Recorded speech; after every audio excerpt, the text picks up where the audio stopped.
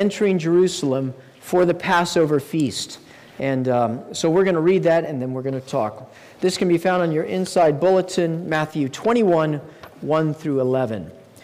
Again, Matthew 21, 1 through 11.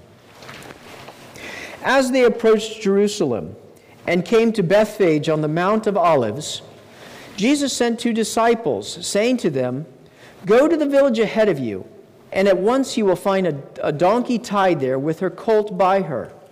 Untie them and bring them to me. If anyone says anything to you, tell him that the Lord needs them, and he will send them right away." This took place to fulfill what was spoken through the prophet. "Say to the daughter of Zion, see, your king comes to you, gentle and riding on a donkey, on a colt, the foal of a donkey." The disciples went and did as Jesus had instructed them. They brought the donkey and the colt, placed their cloaks on them, and Jesus sat on them. A very large crowd spread their cloaks on the road, while others cut branches from the trees and spread them on the road. The crowds that went ahead of him and those that followed shouted, "Hosanna to the Son of David! Blessed is he who comes in the name of the Lord! Hosanna in the highest!" When Jesus entered Jerusalem, the whole city was stirred and asked, "Who is this?" The crowds answered, "This is Jesus, the prophet from Nazareth in Galilee." The word of the Lord. Well, I was surfing channels recently. You know, we've got Verizon, and there's a gazillion channels on Verizon. I don't know, do you remember back in the day when there were just 3 channels?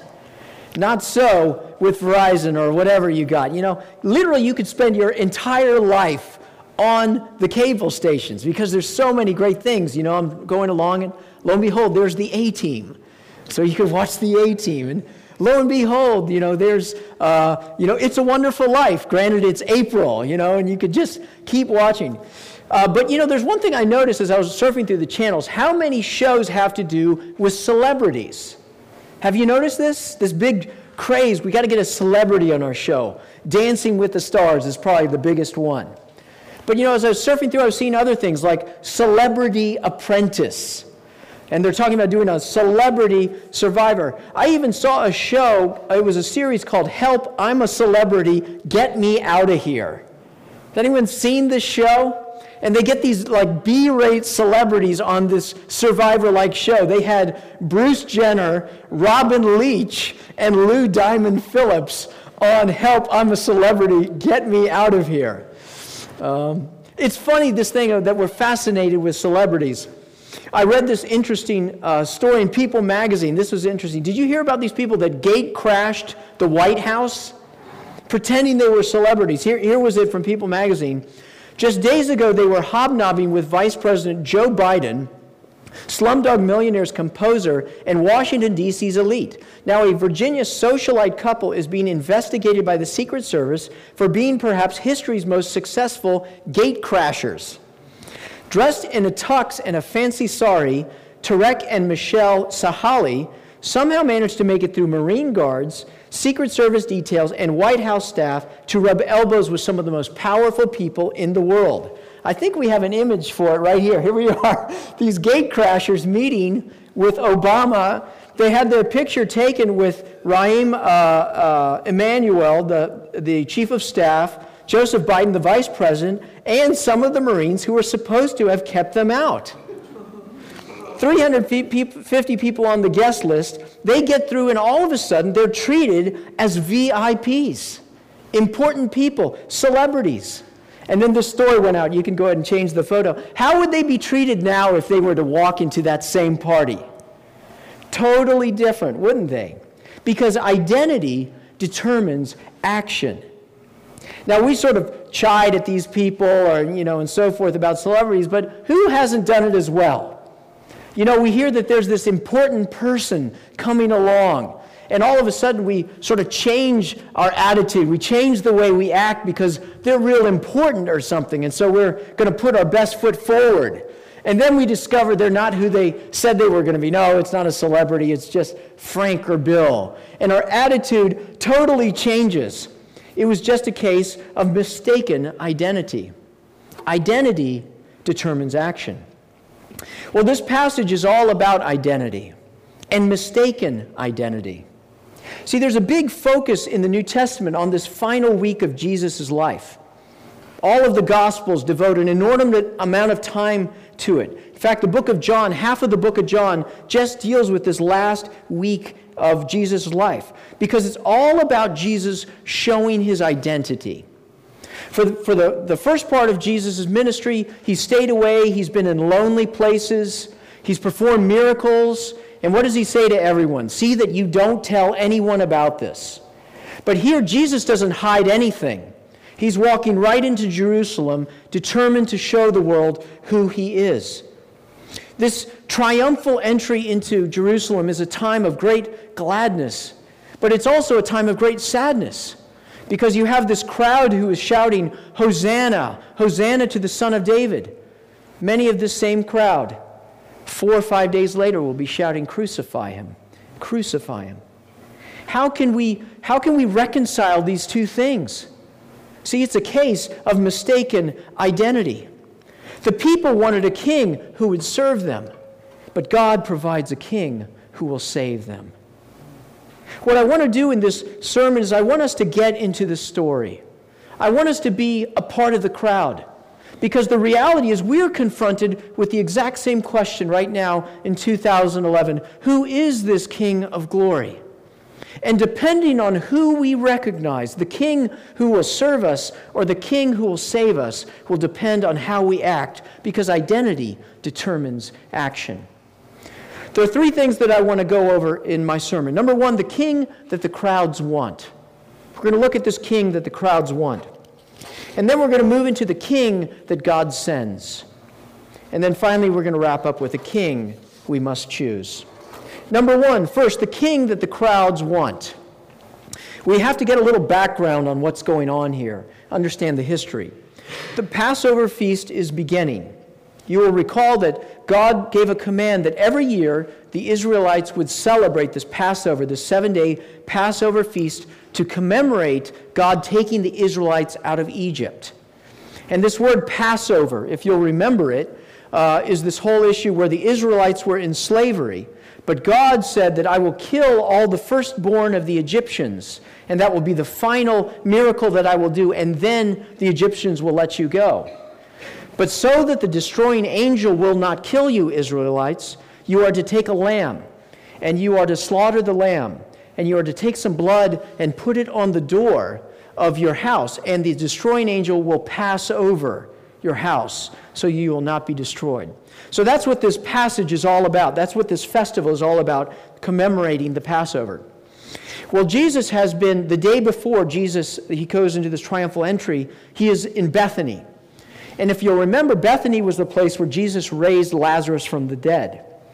And so one of the other Gospels showed that they've had a feast for Jesus to celebrate Jesus, and he's come to Bethany for this feast in his honor.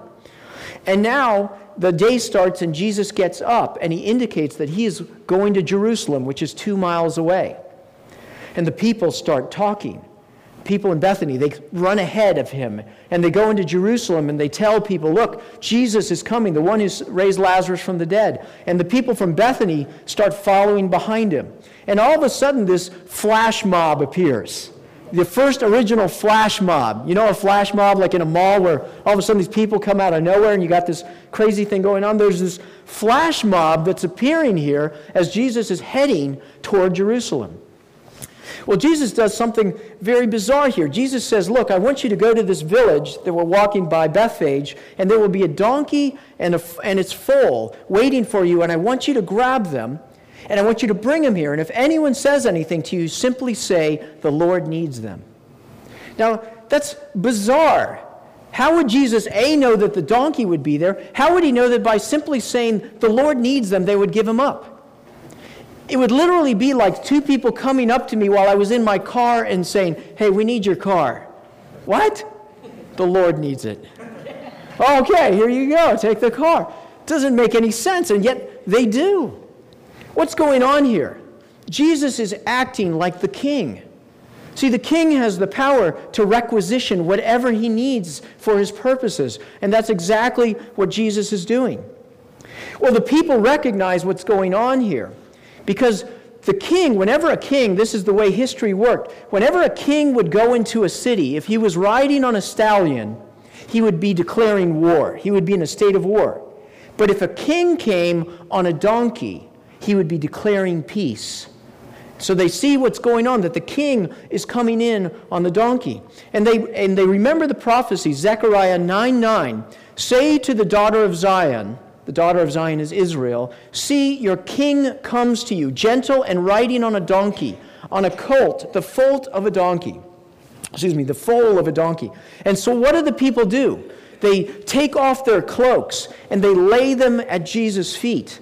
That was a symbol of kingship in the Old Testament, to indicate that he was royalty. We still do it now. You know, when a visiting dignitary comes to the United States, what do? We roll out the royal carpet. See, they're laying down their cloaks. The king is coming. They recognize him as a king, but they not only recognize him as a king, they recognize him as the Messiah king, the anointed one. See, they've been waiting. All through the Old Testament, it speaks of this one who will come, the Messiah, the king who will come to liberate Israel, to vanquish Israel's enemies and to bring them to glory. But Israel has been under oppression for over 500 years. Over 500 years, they've been occupied by some other power. The latest power of choice, the Romans, who came in 63 BC and have been ruling the Israelites with an iron fist. And so all of these prophecies that they've had here have started to become political. They're seeing this king that's coming as a great warrior king. And he's the son of David, so he's a warrior king. And he's going to come, he's going to liberate us from our political oppression, and he's going to restore our kingdom to glory. And so what do? They cut branches, and they start saying, Hosanna to the Son of David. They're actually singing the last part of a psalm, Psalm 118. Psalm 130, we actually did this in our call to worship. Psalm 113 to 118 are called the Hallel Psalms, the praise psalms. And they were instructed to be sung every Passover. And the last Passover song that's sung after the Passover is Psalm 118. It's a messianic psalm. See, your king comes to you. Cut your boughs and go with him up to the altar with a festal procession. They're cutting these boughs. They're singing Hosanna. The Messiah King has come. And the town is entirely stirred up by this. This word in the Greek is literally like the town is shaken like a tornado or a hurricane. Who is this? And they call out, Jesus, the prophet from Nazareth. And the crowd is going crazy. And no one thinks to stop and say, time out. We asked Jesus, are you the prophet? And Jesus said no. He said he was the Son of God. And isn't the Messiah supposed to come from Bethlehem, not from Nazareth? See, no one's asking these questions because no one cares. We've got our king. It's time to overthrow the Romans. This is it. Let's go to the temple. It's on. They must have been so struck as Jesus stopped. In another gospel account, it literally says that he stops and he starts weeping over Jerusalem, saying, if you had only known on this day what would bring you peace, but now it's hidden from your eyes. That Jerusalem will ultimately be destroyed because you did not recognize the time of God's coming to you. People don't care. Hey, whatever he wants to do, let's keep going. Let's go to the temple. And Jesus goes to the temple. They're thinking to be coronated, and what does he do? He literally becomes enraged, and he starts taking the money changers in the temple, and he starts throwing everything out. He's going crazy here. And the whole crowd is just looking at him aghast. You can just see him just dropping their palm branches. I don't understand what's going on. See, it's a case of mistaken identity. They were looking for the king who would serve them, but God was bringing a king who would save them. I remember in college doing something crazy. When you're in college, you do these crazy things. It was my first year in college, and I was in a dorm with a bunch of guys, and you would go get your mail, in a certain place. And this was back in the day when they still gave phone books out. I don't even know if they give phone books out, but you could grab a phone book. There wasn't the internet. There wasn't anything like that. And there were all of these phone books for the students to take. but nobody was taking any of the phone books. So me and my buddies, we had a great idea. We took them all, like 2,000 of them. And we brought them up to our suite, and we took all the furniture out, and we made a furniture suite out of phone books. Okay, nice sofa. We just started stacking them, with the things in the back. Nice sofa. And then we made a chair, and we made another chair, and a coffee table, and a couple side tables here. An entire furniture suite out of phone books. And a little tape here and there to kind of put it. And lo and behold, there was our ensemble. And people looked at it, and it looked like a furniture ensemble of phone books, but something started to happen as we sat in it. Very, very hard, first of all. Second thing, how phone books can start to get flexible? As we sat in the phone books trying to get comfortable, sooner or later they started breaking down. They couldn't stand the weight of what we put on it, the assumptions that we could make our own furniture. Started to break down, and before you knew it, we no longer had a furniture set. We just had a mound of 2,000 phone books in our suite. Well, what does that have to do with anything that I'm talking about?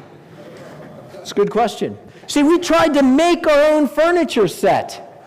We tried to put it together, and we wanted it to look like it. It was supposed to act like it, but it couldn't act like it because it was a bunch of phone books. It wasn't a couch, and it couldn't bear up under the weight of our expectations.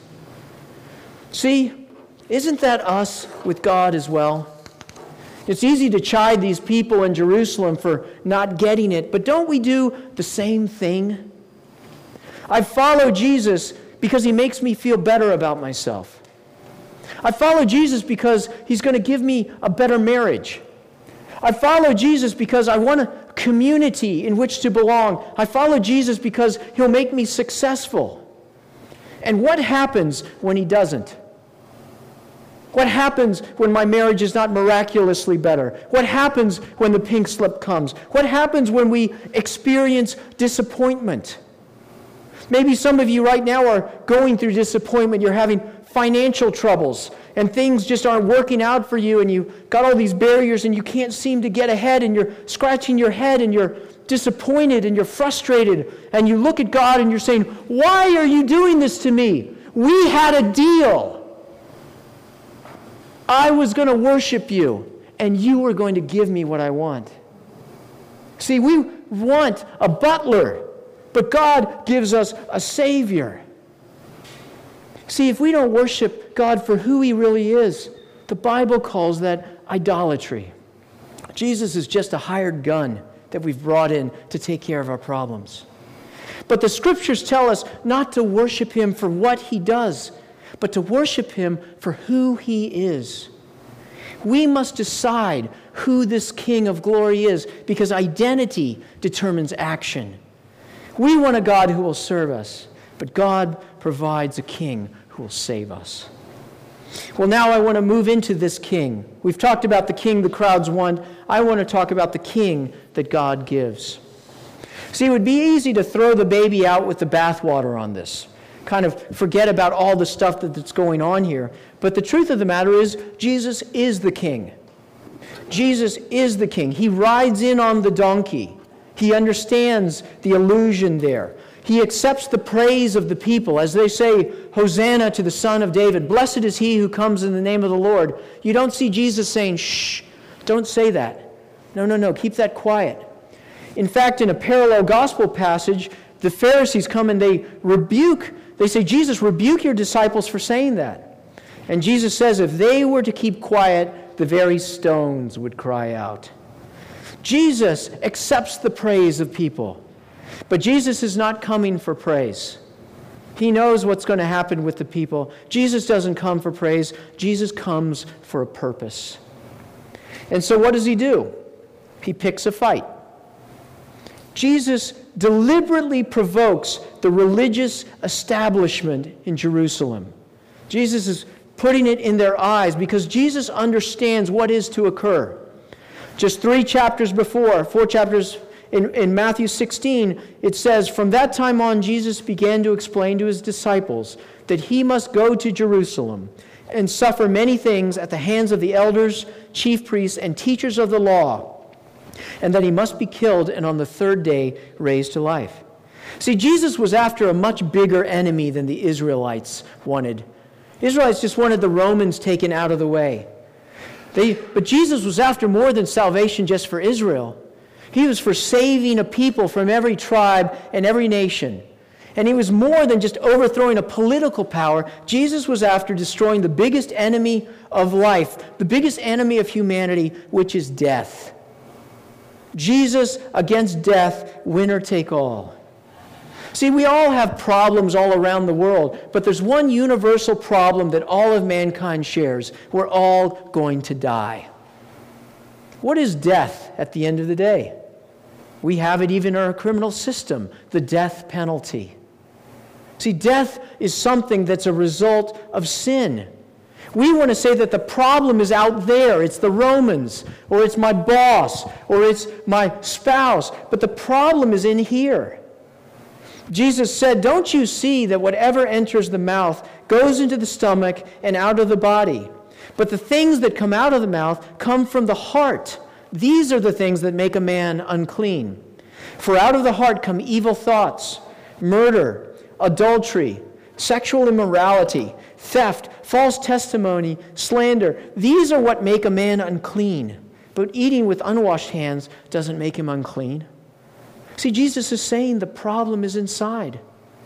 Isaiah 53 puts it this way: we all have sinned and gone astray. Each has turned to his own way.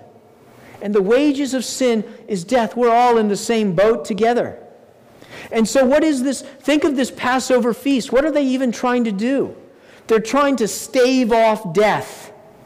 How do we push back death so when the destroying angel comes over, he will not kill me as well? For the past 1,500 years, Israel has been celebrating this Passover feast, sort of like pushing back our balance on a credit card. But sooner or later, it's coming due. I remember a time when Leon and I, when I was leaving Young Life staff, it's kind of funny how God uses money in ministry. When God calls you to ministry, somehow he makes it all work out. I don't know how it all works out, but when he calls you out of ministry, it's not working out. And God was calling me out, and I wasn't hearing it, and so he was turning up the issue financially. And I found myself, credit cards starting to mount a little bit. And I'm worried about being able to pay that credit card. And what do? Well, out comes another credit card, right? Transfer it over. Zero balance for the first 3 months. And you can get in that game where you keep balancing, you keep pushing. But sooner or later, as we all know, the bill comes due. And by God's grace, that wasn't a long time for us. But it is an issue with us. See, the issue is we have to find a way to stave off death. We want a king who will serve us, but God provides a king who will save us. The crowd was right. This is the day that the Messiah came. They were right when they said, Hosanna, which literally means save us. Because the king comes in not on a warrior stallion, not on that death horse of war that we see in Revelation. He comes on a donkey. He comes to declare peace. And Jesus comes to bring sacrifice. See, one of the stipulations in the Passover requirements was that every family was to come and they were to bring a lamb for the sacrifice. And Jesus is an obedient God-man. He comes to bring the sacrifice, but he doesn't come to bring a lamb. He comes and brings himself. It was Mahatma Gandhi who said a man who was completely innocent offered himself as a sacrifice for the good of others, including his enemies, and became the ransom of the world. It was a perfect act. What is tragic about that day is that no one saw it. No one recognized it. The whole town is stirred up. Who is this? He's the prophet. He's the guy from Nazareth. See, we must answer this question ourselves. Who is the king that we will serve, that we will worship? Is this imposter king? Or is it the King of glory who has come to save us? Because our lives depend on it. These are life and death questions. The wages of sin is death. Sooner or later, the angel will come. How will we stop it? The Lamb has been offered. We can take his blood and we can put it on the door. We can embrace him for who he is. Acknowledge him not as the servant, not as the butler, but as the Savior. So what must we do?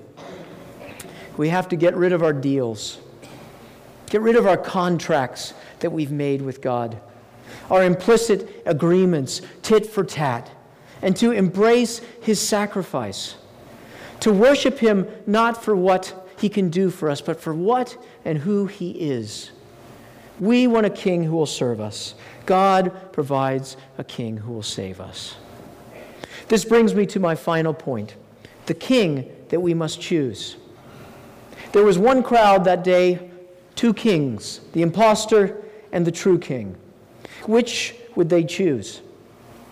For us, day to day, we must ask the same question. Which will we choose? For some of us, we haven't chosen him as that King of glory who saves us. But for many of us, we have. The reality is, day to day, many of us choose both of these people. The God who will save us and the God who will serve us. And we miss out. I want to, for the next just couple of minutes, do a little diagnostic on our hearts. I want to perform an MRI to look at our hearts to see if, in fact, we are guilty, too, of choosing this servant king and what we can do about it. The first way we know that we've also chosen him as our butler is that we discover that we're bitter at our lives. Maybe you're bitter at your life. You're upset. You're angry. You're frustrated at your lot in life. The way things are turning out for you. You didn't think that it would turn out this way, and you find yourself bitter at God. See, that's a sure sign that we've chosen the servant king, because the lie is that we think that we know how to run our life better than God. Anybody seen this new movie out, Arthur? New movie out, Arthur. There's whoever that guy is, I forget his name. The original one was Dudley Moore. Arthur's this rich guy, insanely rich. He has everything that he could want, and he's coddled by his people. And so he goes out, and what does he do? He can buy anything, have anything that he wants, and he makes an utter mess of his life. Because the truth of the matter is, he doesn't know how to run his life. As I look back upon my life and I think of the prayers and the hopes that I had when I was 20 years old, I bet you 96% of my prayers were wrong. I thought, I want to marry this gal. I was in a serious relationship with a gal. I thought she was the one. I thought this was the career, and I pray, God, God, God. If I had had the things that I wanted, my life would have turned out to be a mess. The scary thing is that now that in my 40s, what's the percentage now? See, we don't know how to run our lives. So the antidote to this is to recognize that God is more than the king that can save us. He's the heavenly Father who cares for us. Father really does know best. So what can we do? Surrender our life to God. My favorite person in this whole story is the guy who owned the donkey. Right? The guy who owns the donkey. Walk into the village. What are you doing with my donkey? The Lord needs it. Okay. See, that's what God's calling us to do with our lives. The Lord needs it. The Lord wants your life. He wants your heart. Give it to him. Let him be in control. And finally, in this section, give thanks to God for what he's done, for what he's doing for you. Think of all the blessings that we have. Food, clothing, maybe some family, maybe friends, maybe, there's always somebody that's worse off than you and me. And when we focus on how bitter our life is, we miss all of the gifts that God gives to us. So as we give our life to God and we thank God, we will realign ourselves and get away from that imposter king and get with the right king. Here's the second MRI on you. Maybe your life can be characterized as impatient and demanding. You're always impatient. The timetable isn't moving. Why aren't things moving faster? Why aren't people moving faster? And so we're demanding with people. We're impatient, never actually staying and enjoying right here because we're always thinking ahead. See, what's going on there is we have that imposter king. God, it's my timetable. Get with the program. We had a deal. I'd worship you, you'd take care of me. The antidote is to recognize that the true king has a plan for your life. Jeremiah 29:11, "For I know the plans I have for you, declares the Lord. Plans to prosper you and not to harm you. Plans to give you a hope and a future." Replace your future with His future. Give your date book to Him. God is right on schedule. God is never late. Here's number 3, diagnostic. Your life can be characterized as unforgiving of others. You won't let go of past hurts. You hold on to a grudge. You're not willing to forgive. You're not willing to let it go. You're going to hold on to that thing tight, even though it's eating you up inside. See, that reveals the way that we see our relationship with God, the imposter king. I've got a contract with you, God. Okay, you're supposed to take care of me. But God says, no. The antidote is to recognize that my love for you is unconditional. You don't earn my love. I give it to you freely. Romans 5:8, "For God demonstrates His love in this, for while we were yet sinners, Christ died for us." Forgive as the Lord forgave you. For when you see Jesus correctly, you will see others. Then here's the final one. Final diagnostic, final MRI, and I'll close with this one. You see, your life can be characterized as being self-defeating and self-defacing. You're always down on yourself. Our talk is always negative. I'm worthless. I'm a nobody. I can't do anything right. Nobody likes me. And we sabotage our life. Reveals the imposter king that we've somehow blown it in our deal with God. So God is giving me what I deserve, my just deserts, because I didn't measure up. As a pastor, I've counseled people and I've shared with them the grace of God and the forgiveness of God and shown them from the Scriptures, and they just say to me, but I can't forgive myself. You know, the truth of the matter is, it's not that they can't forgive themselves, it's that their idol won't forgive them.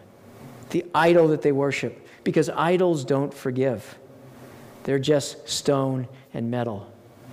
The antidote is to recognize that God gave His Son for you, not because of anything you've done. People come to me and they say, "Carlos, I'm a horrible person." I say, "Guess what? You're far worse than you think you are." And Christ is far more gracious than you could ever imagine. Recognize that you didn't choose God. God chose you. Not because of anything you can do, but simply because He loves you. We want a king who will serve us, and God provides a king who will save us. How do we move from worshiping this imposter God to knowing Him as the real God? Get to know Him. Get to know Him. The crowd didn't know Him. They were too busy with their plastic God to really see and talk to Jesus. How do we get to know Him? We spend time with Him. I want to encourage you this Easter, every day, just take some time. Get aside. You know how Jesus said, go into your room in secret and pray to your Father, and He will reward you. If you get to know Jesus, if you seek Him, you will surely find Him. Take 15 minutes, take whatever, to get aside, to get to know the real, true God. And secondly, read His Word. God's Word is His love letter for us. It is the Word of God, and so it is God speaking to us. Every day, just take some time to read God's Word, to hear His thoughts for you. Some of you may say, I don't even know where to start. I don't even know where to go. I'm going to show you in just a second. Did you know on the city, I've chosen, there's a devotional every day, a passage of Scripture from the Old Testament, Psalms, and New Testament, where you can go and you can read the Scripture and you can journal alongside. And as you seek Him in word and in prayer, that picture of the true God will slowly come into focus. Conclude with this thought. Image determines action. The crowd had a defective image and they missed it. I don't want you guys to miss it this week. We want a king who will serve us, but praise be to God, He didn't listen to us. He didn't send us what we wanted. He sent us what we needed. the royal King Jesus who laid down his life to save us. Let us worship the true King. Hosanna to the Son of David. Blessed is he who comes in the name of the Lord. Let's pray. Lord, thank you